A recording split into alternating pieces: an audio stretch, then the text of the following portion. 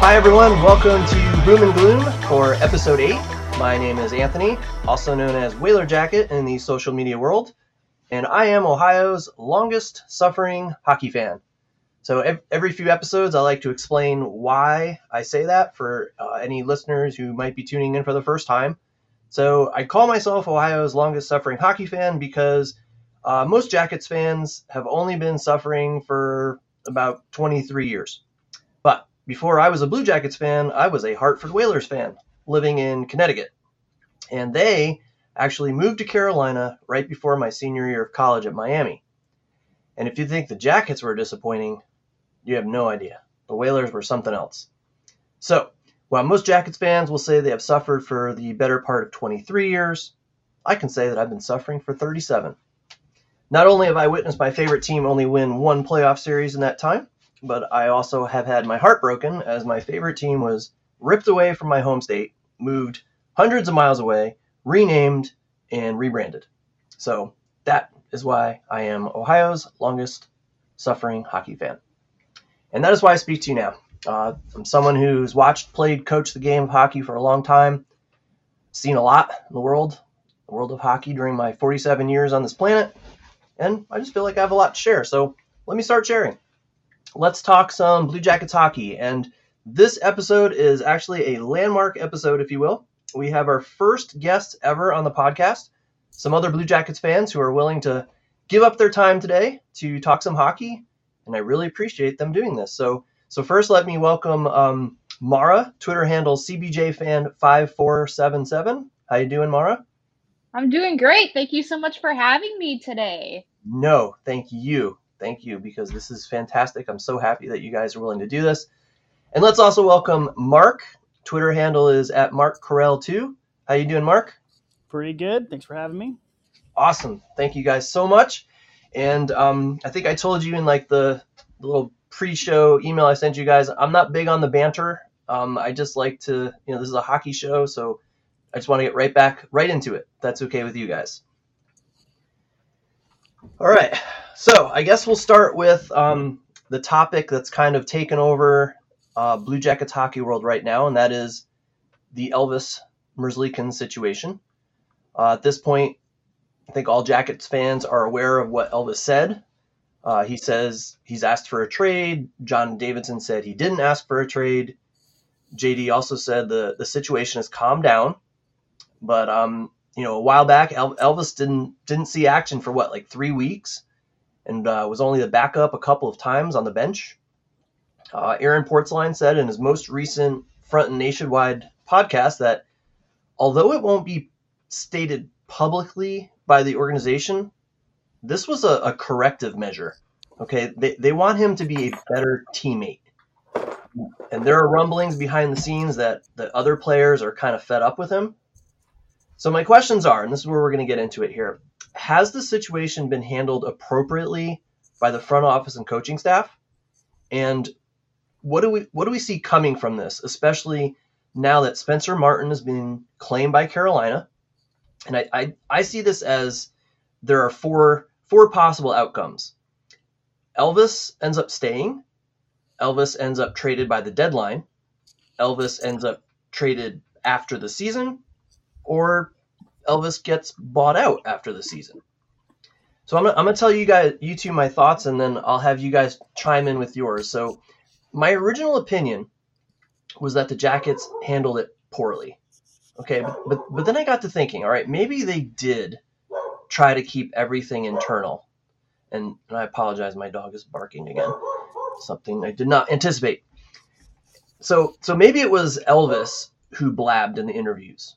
Okay, the organization's stance on the subject was that it was all part of their plan. Okay, they wanted to get Tarasov more time and see if he could handle being a number one. So maybe they tried to keep everything quiet and internal, and maybe it was Elvis who ruined that with his big mouth. So I like Elvis's fire. I really think that the terrible circumstances involving Matisse Kivlenic's kind of derailed any path to his status as an elite goaltender. So I really think that's what did it, and I can't fault him for that. I can't even fathom the pain and the suffering that must be involved with something like that. But they do say time heals all wounds, and I'm not ready to say Elvis will never be an elite number one goalie ever, but I am ready to say that he may need the opportunity to do that somewhere else, and that's not definite. I mean, if you look at Connor Hellebuck, he wanted out. He wanted a trade from Winnipeg, and look what happened. He ended up signing an extension. But my question was, what do you see or predict will come of this? So I'm just going to give an answer for that. I personally think he gets traded. I want to say the off season, but my gut is telling me that something happens where another team like has a need and decides, what the heck, we're going to take a risk and trades for him at the deadline. But my gut also tells me though that the Jackets are going to have to take on a bad contract or retain a bunch of salary to make that happen. But maybe that's just me. Maybe it's just because I have no faith in the organization right now. So what are your thoughts on that, Diana? What do you think? It hasn't been handled correctly. I can agree with you on that. All of this is like becoming public. I think the Jackets wanted to keep it quiet. The interviews really did not help Elvis's case. It's just a big distraction, I think, for the organization, which the Jackets have gone through a lot of other not so great stuff that we're going to be talking about later. I think everyone should have kept it tight. I think Elvis should not have done those interviews. Reputation is hard to come back from, and if there's stuff about him being a bad teammate and his teammates being fed up with him, it's going to make it a lot harder to trade him, especially at the deadline. I can't blame the media either, just because the Blue Jackets haven't had much for a national headline since 2019 and maybe 2020. So Right there.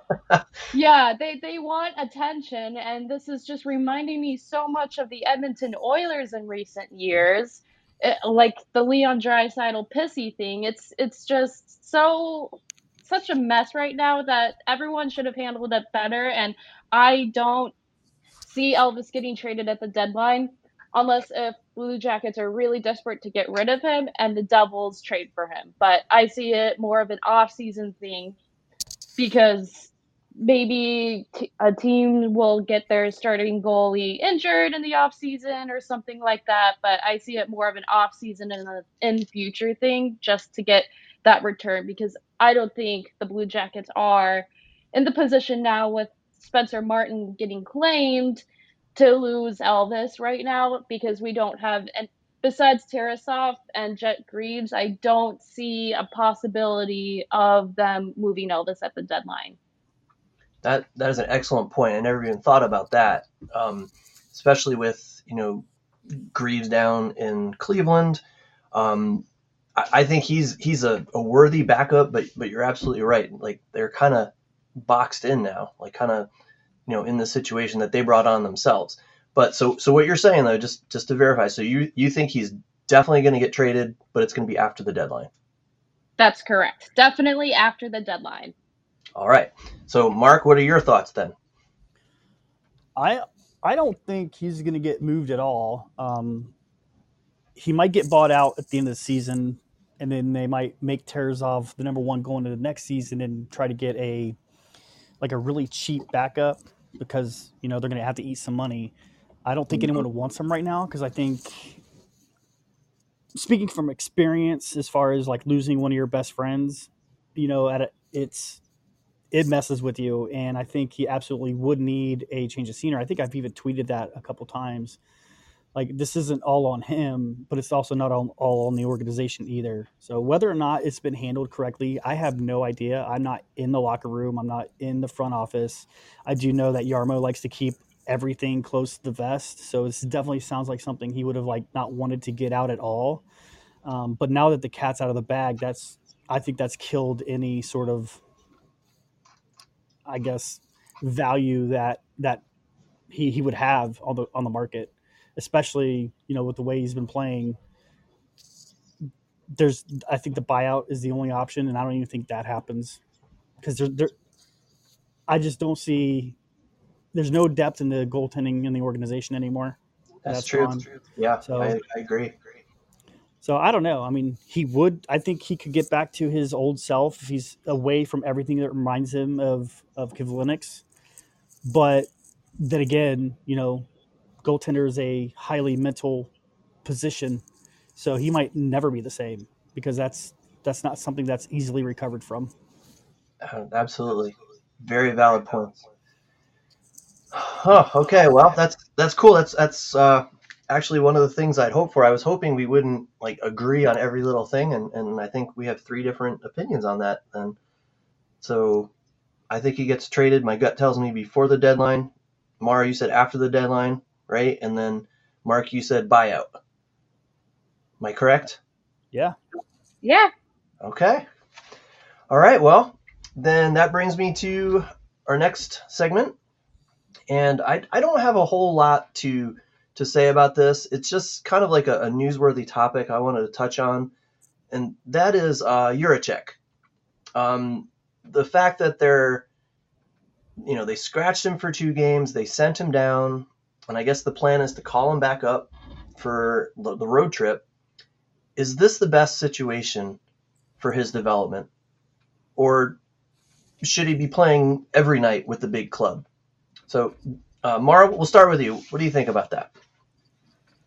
This seems very unstable, and I don't even know if it's like more of a management thing or more coaching thing.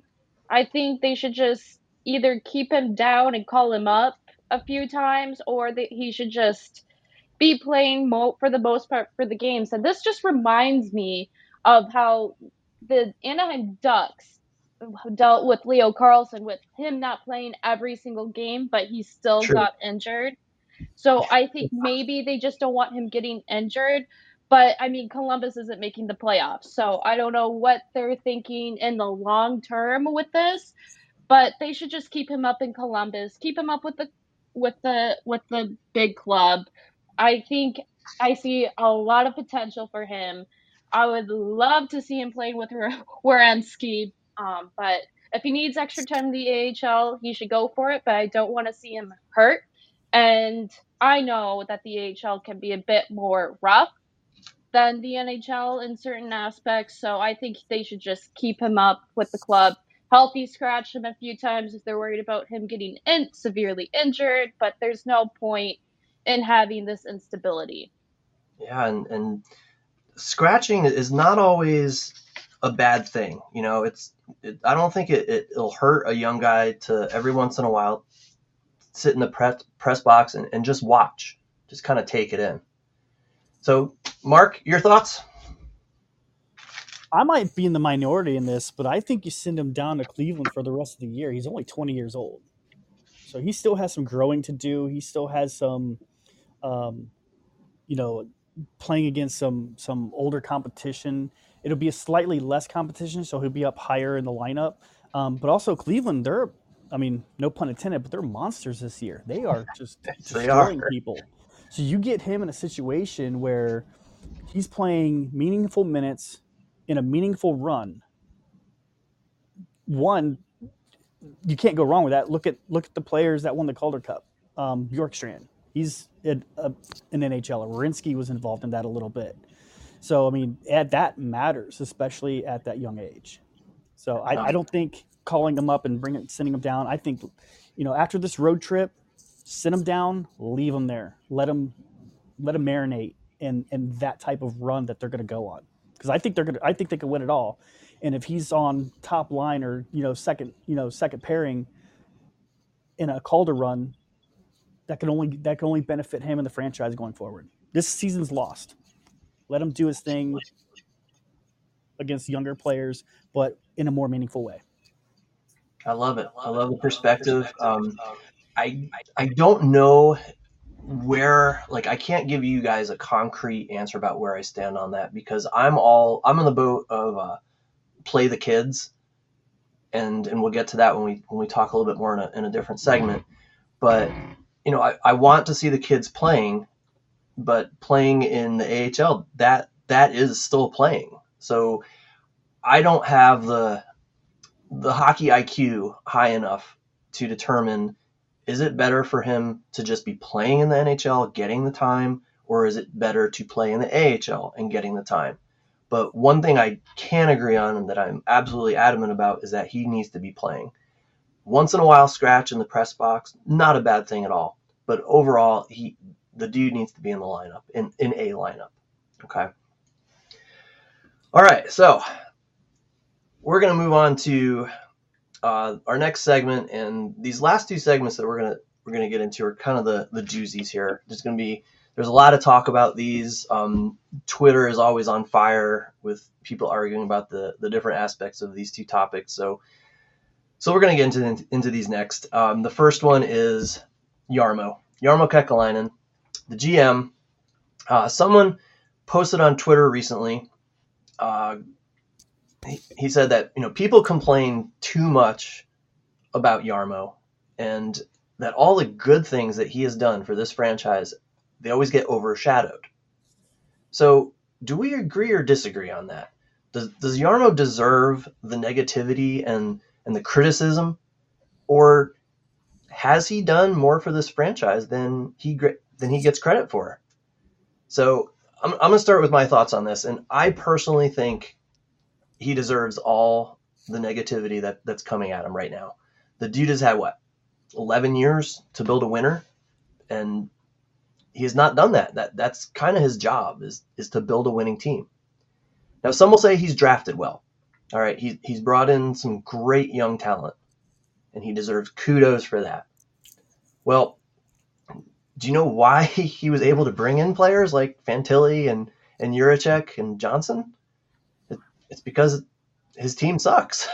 I hate to say it, but they did so poorly with the team that he built that they have these high draft picks. And I don't want to sound like a condescending know-it-all jerk here, but I think I could have done just as well drafting those same players. I mean, the picks were no-brainers. If I was standing at the podium this summer, I would have picked Fantilli.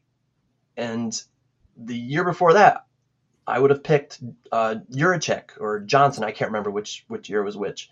But because I would have looked at all the scouting reports and that's what it said. Now, I could have made just as informed a decision.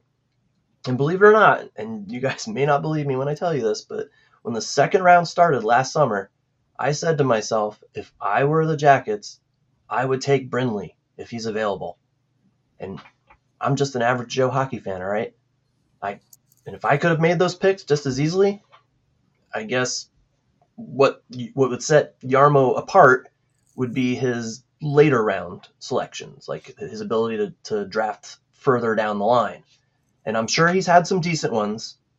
But again, yes, absolutely. But where is the success? All right, that's my thing. So he has had 11 years, and I think it's 11. You guys can correct me if I'm wrong. And we have not been successful. So you can say what you want about all the draft picks, but the fact of the matter is he has not been able to put the pieces together to create a winning team. Now, I will say to his credit, not only, like you said, Bjorkstrand, but the Chinnikov pick is looking better and better. But when you look at the whole picture, I just don't think he's done a great job, and I think we need a new change, a new vision. So I also have comments on his trading ability, but I want to hear what you guys have to say first. What are your thoughts, Mark? Both. He deserves credit because he's done something that no other GM was able to do, and that is get them to have at least a successful round in the playoffs. True. Albeit in, like historic fashion. So, I mean, there's a lot of luck involved to get into the playoffs with the way they, had structured that team. But once they got in, I mean, we're one injury away from beating Boston and making a cup run. So I think it was Nudavara got injured against Boston, and there went their depth. I think if he doesn't get hurt, because the way he was playing, they beat Boston, and then they would have been favorites to go to the cup with the way that team was built once they got in. Interesting. But that being said, this is professional sports. I'm a Cleveland Browns fan. It's what have you done for me lately? Hey, you just lost in the wild card round when you were favored. So what are you going to do about it? Well, Columbus, what are you going to do about it? You had one playoff success, one playoff run. You got out of the first round. You beat Toronto when no one said you had a chance to beat them. Okay, cool. Now what? So, I mean, he's done both. He did things that's never been done before, and he's also doing the exact same thing that has always been done. So it's a mixed bag. Do I think he deserves one more year? I mean, this year's been a little weird. I mean, they started off the Babcock hire, which I personally thought that wasn't going to be a bad hire. I didn't think it was going to explode before the season even started. I was optimistic. I mean, I was in the minority who absolutely loved the Tortorella hire, and all you would see on social media was this: what a joke, what an ass! Why would you do that? You're just destroying this franchise. And then what happened? The best 5 years this team has ever seen. And he's doing the same in Philly right now. The same thing with Philly. So all the negativity about the old school coach that has a shelf life, well, that's what they needed. And I thought they needed Babcock. Now, what happened with all that, with the sharing of pictures? I mean, yeah, that's a weird look. But at the time of the hire, I was like, okay, well, this guy means business. He's going to do the exact opposite of what Lars was doing. That's what we need. So, and then, third time's a charm for Pascal Vincent. So he hires him. And then, of course, our bid players start getting injured again. They're playing like crap anyways. This season, again, is a wash to me because it started off weird and then has just gone every which way it could possibly go. So I think maybe next season is Jarmo's last season. Okay. Yeah. I think, like what you said, it's all about sustained success. I like to use that phrase a lot. Jarmo has not given us sustained success. We did have that playoff run that was nice, that win against Tampa, but as fans, I think we want sustained success. We don't just want a year to make the playoffs and then have to wait 10 more to get back in again. So Mara, chime in here. What do you think? There has been a lot of negativity in the fan base, and a lot of blame is being put on Jarmo. But I do think he deserves a lot of the negativity in this past year, honestly. Like, ever since losing Panarin and Bob, CBJ started to go downhill, and I think that 2020 was a miracle, and no one was thinking Torts and the tandem of Elvis and Corpuscello. Because when one was injured, the other stepped up. We would not have known they would have been as successful as they have. And then there were a lot of questionable moves ever since that 2020 playoff run. The trades and then the Bjorkstrand trade, I did not like that. It was a punch to the gut. The Atkinson trade, I hated that. I became a Blue Jacket fan because of Cam Atkinson and the success the Blue Jackets had in making the playoffs. So the 2019 playoff run was my first year of being a Blue Jacket fan, and then 2020 happened. I think my biggest concern is the young guys. And if Jarmo Kekalainen cannot get these young guys like Sillinger, I like Sillinger. I really do. I think there's potential there.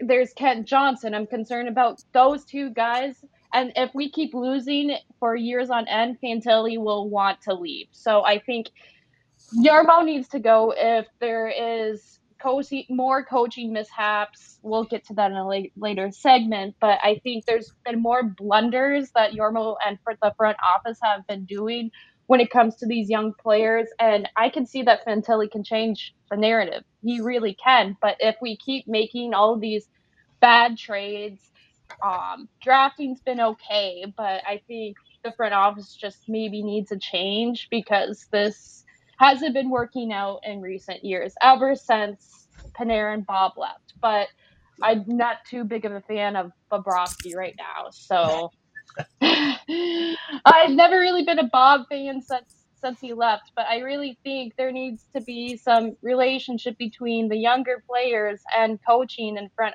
office. So then these rumors of these trade rumors of Sillinger and Johnson can go away. They really need to go away. So I think ever since Torts left, it's been downhill. Wow. I like what you're saying there. I use the phrase "a new vision." Like I think they just need a new vision right now. Change of scenery. Just even if it's just for like the morale. I know he has a year left. At least I think that's what he has, a year left on his contract. So my opinion is that he should go before the deadline, so that someone else can come in, assess the situation, assess what we have, and then make decisions at the deadline based on that. But one thing I wanted to add to that is just another thing that people say about Jarmo is that he wins the trades he makes. He always gets the better end of the deal. But I have this great analogy, and I'm kind of bragging here by saying great analogy. And I put this on Twitter. I don't know if you guys have seen this. I've said this in a different episode, but the way I see Jarmo winning trades is it's like me trading Dollar General coffee for Starbucks coffee. I've won the trade. If I trade Dollar General coffee for Starbucks coffee, I have won the trade. I got the better coffee. But you know what? I don't drink coffee. I don't like coffee. So it doesn't benefit me in the long run. So sure, Jarmo has won some trades. He got the better players, the better deal, but it didn't end up benefiting the team in the long run. So did he really win them? So that's my take on Jarmo. And I won't even get started on the defense, because that's just another issue. I mean, we've had what? Like if you look back to last year, okay, we've had 2/3 of our defense change basically, because Werenski was injured all last year pretty much. We added Jiricek, we added Provorov, we added Severson. So that's 4 out of the 6 D that are basically new to the team. Our defense was revamped, and it has not worked. I actually have something to say in regards to that comment.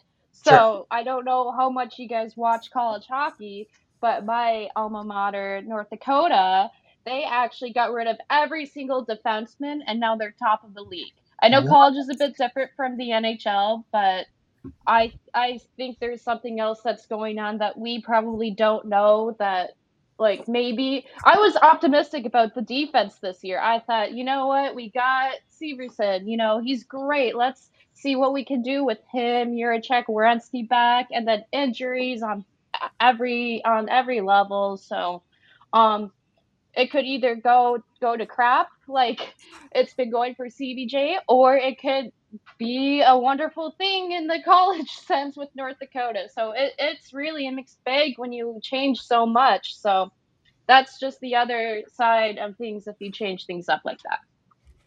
Nice. Well, to be fair, they still have Peak, which I still don't understand why everyone was falling all over themselves over him. They still have, Blankenberg is still in the organization, and he was great last season when he was up here. I think he's only down there just because we have some of the, higher priced guys. And at the moment we're getting healthier, but I don't know. I liked the Provorov move. I liked the move to get Severson because, some of those guys that were playing full time just either A, weren't ready, or just are not NHLers.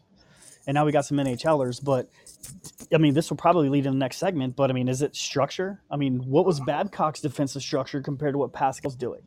Because Babcock was always, he's almost like Torts, like defense first, that matters. You play your defense leads the offense, period. Well, we're not playing that way now. Right now we're playing like offense only.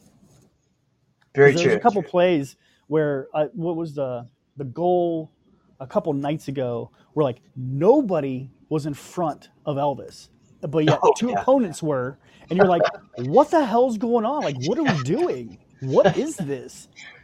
Is this like the reverse umbrella? Because we don't know. Yeah. Did you see the screen cap on that where they had all 5 guys were in the corner on that play. Yeah. It's crazy. What is that? I have played better defense in my rack hockey league, and half of us have never played hockey. So to play like that, we've always had at least 2 people in front of our goalies. So I just don't like the defense structure. I really would have loved to see how Babcock would have done for our defense if he was still with us. And that actually is a nice segue into our next and final big segment, which is Pascal Vincent. So, a lot of people, a lot of fans are calling for his head already. We're just over halfway through the season. So, is this fair, or should we as fans be giving him more time before judging his performance? Maybe it's the players that he was given that don't mesh well, in which case that means the blame would fall on Jarmo, or maybe it's the structure, which is a coaching problem. So what do you think? Is the criticism fair, Mark? What do you think? I don't think it's fair at all.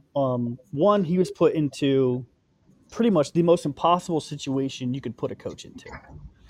The head coach that you were passed on over, that they hired, somehow manages to do something to where they get fired right before training camp starts. So now you have like 3 days to set up your training camp and to try to install what you want to do, which I can almost guarantee, because every coach is different, would have been different from what Bobcat had set up. So he gets less than a week to do that. So he's basically trying to install offense and defensive structure throughout the season. Oh, by the way, we're going to play the first 31 games of our season in the first 60 days of the year. Yeah, that was horrible. So we have absolutely no practice time. And then on top of that, some players start getting injured in and out of the lineup. You're trying to figure out what lines work because you didn't have a full off season as the primary head coach to try to figure this out. I think he's getting a raw deal. Well, before I chime in on that, Mara, let's get your thoughts on the same thing. Wow, that's a very interesting perspective, Mark. I had a lot of patience for Pascal Vincent earlier in the season, but there was just so much that's been happening with rumors, I guess, with Sillinger and Kent Johnson and all of this stuff that just went on, that I don't know. I think it's more of if the players feel comfortable, if the younger guys feel comfortable, because the reason why Babcock got fired was it was a younger player with those pictures, I think, or so goes the story. So I don't know. I would feel more comfortable with a veteran head coach after dealing with Larson and now Pascal this year. There's been some risky moves, and I don't know if they have actually benefited the team. So my opinion on this is it really depends on the locker room and how the younger players feel and the veterans feel. I think Fantilli needs more ice time. I just gotta say he needs to be center. I don't know. Maybe he does need to be center. Maybe he doesn't. I'm not a coach, but I think Fantilli deserves some more ice time. And he can be that player that Columbus needs to just score more goals, make it exciting, even though we're not making the playoffs. So I think there's a lot of negativity that Pascal doesn't deserve online, but then also it seems like such an impossible situation that I can't really give an opinion at this point. But I think maybe it's a player's decision. I think a lot of this stuff has been that we don't know about, like it's locker room players, team management, stuff like that we as fans do not know how the players really feel. So I think the players have decisions to make. If they feel good about Pascal, then maybe just give Pascal another year as coach. Yeah. All right. Well, my opinion is, I think the criticism is fair. I think it's fair to criticize a coach when the team, and at least in my opinion, is too talented to not be better than what it is. I'm not saying we should be lighting the world on fire, but I think we should be better. But I'm also in the boat that, I'm willing to give him a pass based on, being thrown into this mix, a couple days before training camp. I get that. And also going back to our discussion about Jarmo, I think a lot of it is the pieces that he has, especially on defense. So I'm not sure how much of that is coachable, and I don't know how much of that is just the personnel that's involved. But one thing, I totally 100% agree with you on this, Mara, is that Fantilli should be playing more. Okay? So in general, I think the young players should be getting as much time as possible. All right, this is a lost season. We're not making the playoffs. So put the young kids out there for each and every situation. Now, let me be clear. I don't agree with tanking. Okay, I don't believe in that at all. All right, they are professional athletes. They should be trying to win every single game. But I'm gonna invent a new term here. Okay, I want them to kind of tank while trying to win. Okay, I'm gonna call it twinking. Tanking while trying to win. So let me explain that, right? They should absolutely be trying to win every single game. But they should be doing that using all the players in their lineup. Mostly the younger players, okay? So if the team is down by 1 goal with 2 minutes left in the third, instead of throwing Boone and Johnny out there, throw out Fantilli and Johnson. Throw out Jiricek. If the team is up by a goal and you're trying to preserve a win, instead of putting Boone and Corrali out there, put out Fantilli. Put out Jiricek. In those situations, if you win the game, you win. The players get experience, and you win the game. But if you lose, you still win. The players get the experience, and you're setting yourself up for, I hate to say it, a better draft position. And I think that is what infuriates me the most when it comes to Pascal, is that the Jackets seem to be stuck. It's like they're still in the mode where they're playing for the postseason when they're not going to make the postseason. The season is lost, so it's time to start playing for future seasons in mind. So that's my big thing with Vincent. So any final thoughts on Pascal before we move on to our final thing? Well, so here's my question. So let's say they do that. You've just lost the veterans in that locker room because you're telling them that, one, I'm not really trying to win. I'm hoping to win, but sorry, Boone. I know you're the most reliable person that plays center that we have on the team right now, but in these critical situations when the game on the line, I'm not going to put you in. I'm going to put the young guys in because we're not really trying to win. Well, now you just killed that relationship, and so on and so forth. So I mean, it's a very fine line with. There you go. That's what I was going to say. It's a fine line. You got to have some kind of balance. And if you're willing to do that, you're willing to put all the and alienate your vets, then you might as well just trade them all in the offseason, get whatever the heck you can, and only play first, second, and third years, because that's the message you're sending to the organization. And I don't know if you want to do that. I don't know if that's a good way to run the organization. No, you kind of really have to balance it out, I think. Yeah, and you know what I really think this team misses so much is Nick Foligno. I just think his presence and stability in the locker room, his leadership, I think we really miss that right now. Now, a question, I think you should be playing Fantilli as the top line center. And everybody who talks to you who will say anything about this team says Boone Jenner is better on the wing. So then why not have Fantilli center Jenner? Because you still have that guy who can win the faceoff if Fantilli gets tossed out, and you still have that top line center mentality on the wing to help the younger kid. I don't know why they don't do that. That could be a Pascal question. I think I might have an idea. Boone Jenner is so good on faceoffs But I don't know. I haven't watched much Blue Jackets games recently, but I know at the beginning of the season, Fantilli wasn't doing so well on face-off. So maybe it could be just like a face-off thing that they want Fantilli and Boone to be taking face-offs in the top two center positions. So maybe it's just getting Fantilli exposure to taking face-offs in the NHL in a top two center role while also giving Boone that top center role with the other two veterans. Maybe you need to balance it out. Maybe Fiantelli just needs to have time as a wing. I'm not a coach, but maybe it's a face-off thing with Fiantelli.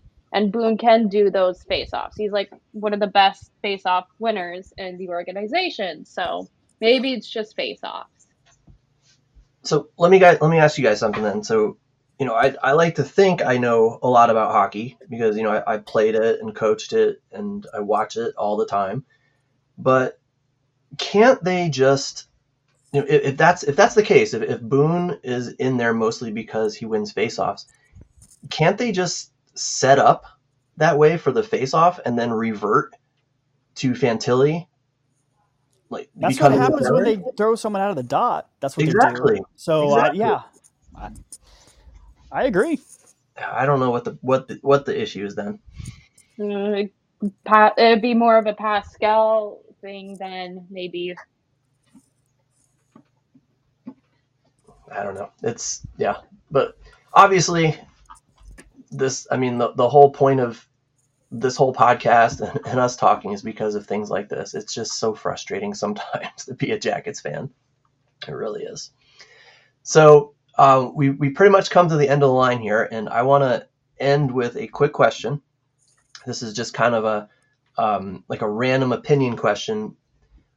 The Jackets have gone over 2 years now, I believe, without a shutout, and I don't even know how long they've gone without a 3-game winning streak. So I want to ask you guys, which do you think is going to come first? Do you think the Jackets are going to get a shutout, or do you think the Jackets are going to win 3 games? What do you think? We'll go with you first, Maura. What do you think? 3-game winning streak all the way. The Columbus Blue Jackets might be the new Vancouver Canucks, and next year might be a completely different result. So I don't trust the defense to helping the goalie to get a shutout. So definitely 3-game winning streak. I'm guessing Tarasov would have to be in net if they do get a shutout, but definitely they're going to win 3 games in a row. Probably next year, though. Okay. And Mark, same question. I mean, I can't disagree with that. I mean, it's not just the defense. I mean, defense is a full 5-player deal. And for whatever reason, there's always at least one guy who's seemingly out of position that just either turns the puck over or just has no clue where the other opponent is. And they're just in a wide open slot area. And now you're relying on a goalie who's both Tarasov and Merzlikins are kind of in their head right now. So I definitely think it's going to be a 3-game winning streak. I think it'll happen maybe a little bit later in the year when their schedule actually, kind of softens, because they've had one of the tougher schedules of the season so far. So we'll see when it softens up a little bit. Yeah, I'm going to have to agree with you both. If I had to pick between the two, I see this team winning 3 games before that shutout comes around. So, all right, well, there we go. Something we all agree on. That's wonderful.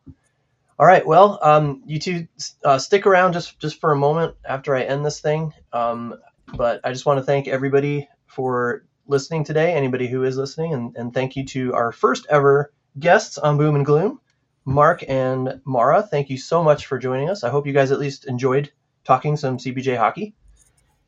That was great. It was so much fun. Thank you so much.